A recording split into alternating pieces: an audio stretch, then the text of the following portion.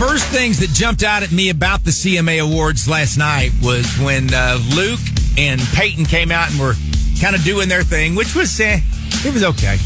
But then when they started talking about people in the audience, and I got for me personally, my first good look at the clean-cut Morgan Wallen. Mm-hmm. And I thought, okay, he looks sharp, I thought. Yes, he does. I think he looks good. He looks really young, I think. He does look young, you're right.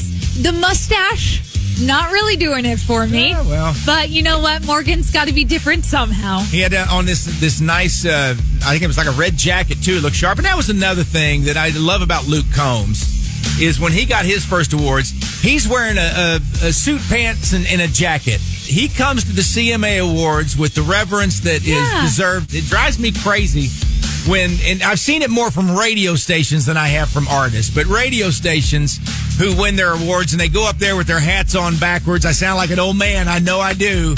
But I'm like, this is the CMA Awards. You put on some good clothes if you're a knucklehead radio person to come get your awards. It just drives me crazy. He's not kidding either, because when we went to the CMA Awards, he pointed a couple of rows in front of us and he's like, you see that man with the ball cap?